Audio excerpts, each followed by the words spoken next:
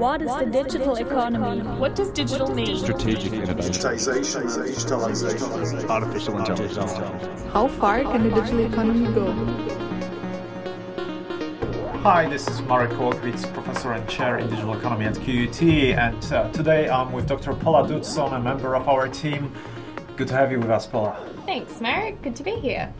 Paula, you shared something super exciting very recently at one of our Slack channels in the team. It was about John Hancock, the insurance company in the US. Can you tell us a bit more about it? Yeah, so they came out in the media announcing that they were no longer going to underwrite traditional life insurance policies. And they're talking about getting customers to bring their data, so like smart devices, Fitbits, so that they can have some interactive policies. All right, so really following us, watching every step we take, getting the data, and then spitting out insurance premiums, saying, hey, you've done something wrong and it's going to go up, or you've done something good and it's going to go down. Is that right? Yeah, exactly. Changing the different discounts and premiums that are available to customers based on what they're doing in their everyday life. And they call it interactive policies. Yes.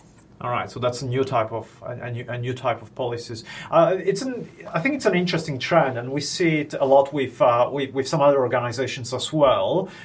Something that I guess we could call interactive business models, right? So business models that adapt based on data from customers. Yeah, so the customers can put in different data based on what kind of business they're interacting with, and then have a service that's delivered to them that's more personalized to their activities. Okay, so let's talk about life insurance. Let's talk about the likes of John Hancock. What could go wrong? Well, as Dr. Deviance in the team, I can think of a million things that can go wrong. All right. What if in real time they decide to terminate your policy, or they update some terms and conditions in real time, and then all of a sudden you have a new pre-existing condition that you didn't have before. Wait, what do you mean? So I go for a run and there's this really tough hill, and in the middle of the tough hill, I'm getting a message from my insurer saying, hey, your premiums are going up. Is that what you mean? Yeah, or even this is crazy. You're no longer covered because it looks like you're about to have a heart attack. All right, okay. So you could probably, trying to stay on the positive side, you could probably promote good behavior among your customers, right? So if you're going for a run, make sure you're not killing yourself, right? Sure, that's definitely going to promote some more positive, healthy behaviors. Got it. And they did have some ideas around that at John Hancock. They were talking about maybe taking nutrition classes, or maybe there's some minimum standard of fitness for you to engage in. All right. Okay, that sounds Orwellian. What is pre-existing condition in the times of real-time insurance? What is pre-existing? Well, nothing can be pre-existing if it's happening in real time, because it exists in the moment. God. Okay, so that basically is an interesting loophole for some of the insurers in this space. You could generate savings for the customers. I'm trying to rescue this business model. You could generate savings, because suddenly, the more information you have about the customers, the customers that share this information, they're not your average customers. So the ones who are actually healthier, they will possibly save because they're not subsidizing the less healthy ones. Yeah, definitely. And this doesn't just apply as a business model for insurance in terms of health behavior. It could be in terms of that increasing or decreasing risk. So I know you like to talk about how you could have dynamic pricing for home and contents insurance. Right. So this would also apply for situations, speaking of home contents, where, let's say, I have a Friday evening party, and suddenly my home contents insurer says, well, for this Friday evening party, your premium's going to go up. And maybe if I'm lucky enough to be invited to that party, maybe my premiums go down because I'm not there to destroy my own home with other people. Or maybe it'll go up because maybe someone's about to rob me. Maybe if Paula is at my party, actually my home contents insurance does not go up, the premium does not go up, simply because the insurer knows that she will make sure that everyone's behaving. Yeah, Yeah, I'm a responsible party guest. Just like I could be a responsible driver. Mm-hmm. So we already see this with car insurance. If they know that I'm a good driver, it means that my premiums are going to go down, and maybe they can tell that not just by me saying I'm a good driver, but because there's some device where my car is sharing information with the insurer. All right, so I have this small device in my car. It's called Automatic. It's connected to the computer in my car, and it's collecting all of the information about my behavior. So what you're saying is suddenly my now car insurance provider could say, hey, Marek, you're speeding. If you do it twice more today, your premium's going to go up, right? So again, we live in this world where our behavior is being shaped by those interactive business models. Yeah, definitely. So what does that mean? That means that as a customer, I've got to, bring my own data to this business model for it to function? Give me an example. Well, if we're sticking with the health insurance, maybe I've got to bring my own data to a doctor so that it can make a better decision for me. So I have smart scales in my bathroom. I have a continuous heart rate monitor on my wrist, and I have probably a few other devices at home. What you're saying is my next visit to a GP, I would say, hey, here's a USB. Oh, actually not a USB, right? Here's a link to all of my data. Just preview my health. Yeah, exactly. Mm-hmm. And I have some pretty unique food challenges of what I can and can't eat. So when I go shopping Coles online, there's already a tab for bought before, and I can fill my cart with stuff I bought before. Imagine if I could bring my own health data to a retailer and they could say, oh, you actually can only eat these certain items, so we're only going to fill your cart with those. Mm-hmm. And ordering a pizza would mean, hey, here's a list of ingredients that should not end up on my pizza, for instance. Or if they do, maybe your insurance premium will go up.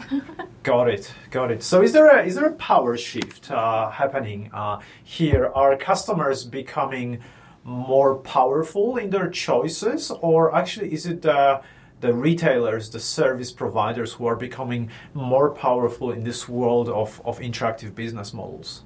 I think it's a bit of a double-edged sword, because I feel more empowered if I can bring my data and get a more personalized service for me. But then is that opening me up to more risk? Because then I've got to assume that the retailer or the doctor or the car manufacturer or whatever is going to actually protect my information. So it was an academic, it depends type of answer, right? Of course. That's good. So, hey, let's talk about my health record. Is this one in that space of bring your own data, or is it in the space of someone else has my own data and they manage it?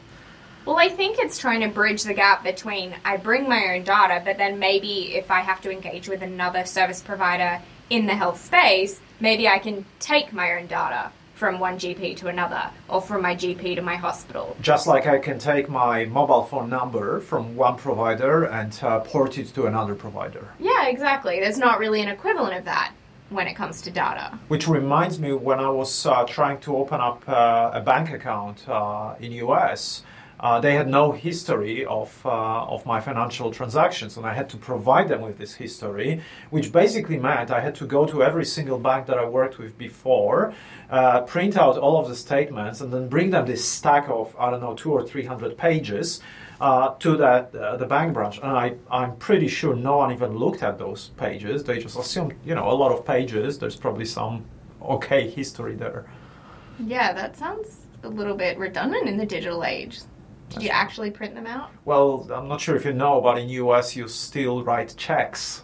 Speaking of redundancy in the digital age, yes, I did have to print it. But yeah, that's the point, right? The take your own data. I think it's often more important than just bringing your own data.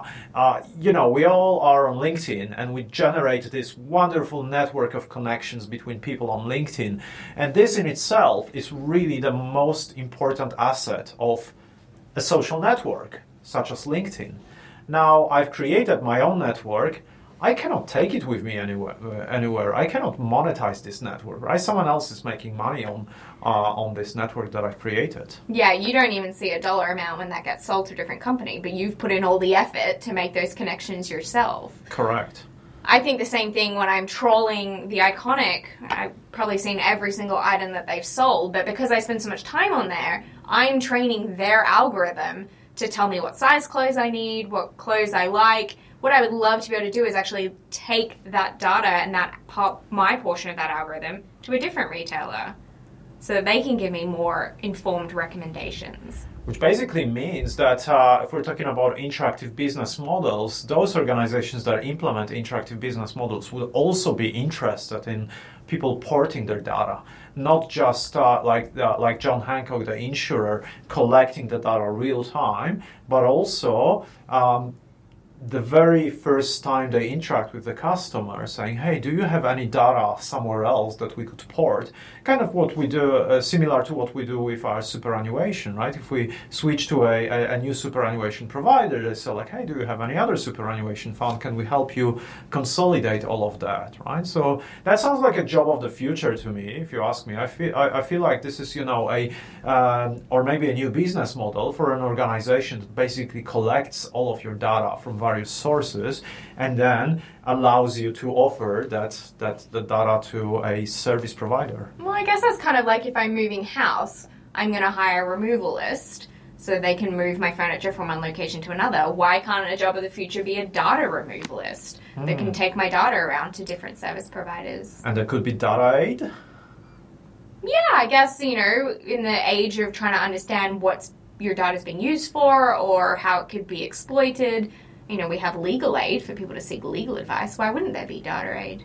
Dr. Deviant's John Hancock, the interactive policy approach, what deviant jobs would you imagine in this space? Well, I would definitely get you to run your marathons wearing my Fitbits, because you could be my health surrogate that I'll hire to collect healthy information about me. So John Hancock would never know that it's not you doing the sports and training every day, but you would get the discounts. It would be a good business model for people around the world. Hey, make a few extra bucks just by being healthy. Yeah, right? just walk around the block while I'm sitting at my desk. Paula, thank you very much for this great conversation about interactive business models. Thanks, Marek. That's it for this week on the podcast. Be sure to follow us on Twitter at ShareDigiconomy and visit our website at sharedigitaleconomy.com.au. See you next time.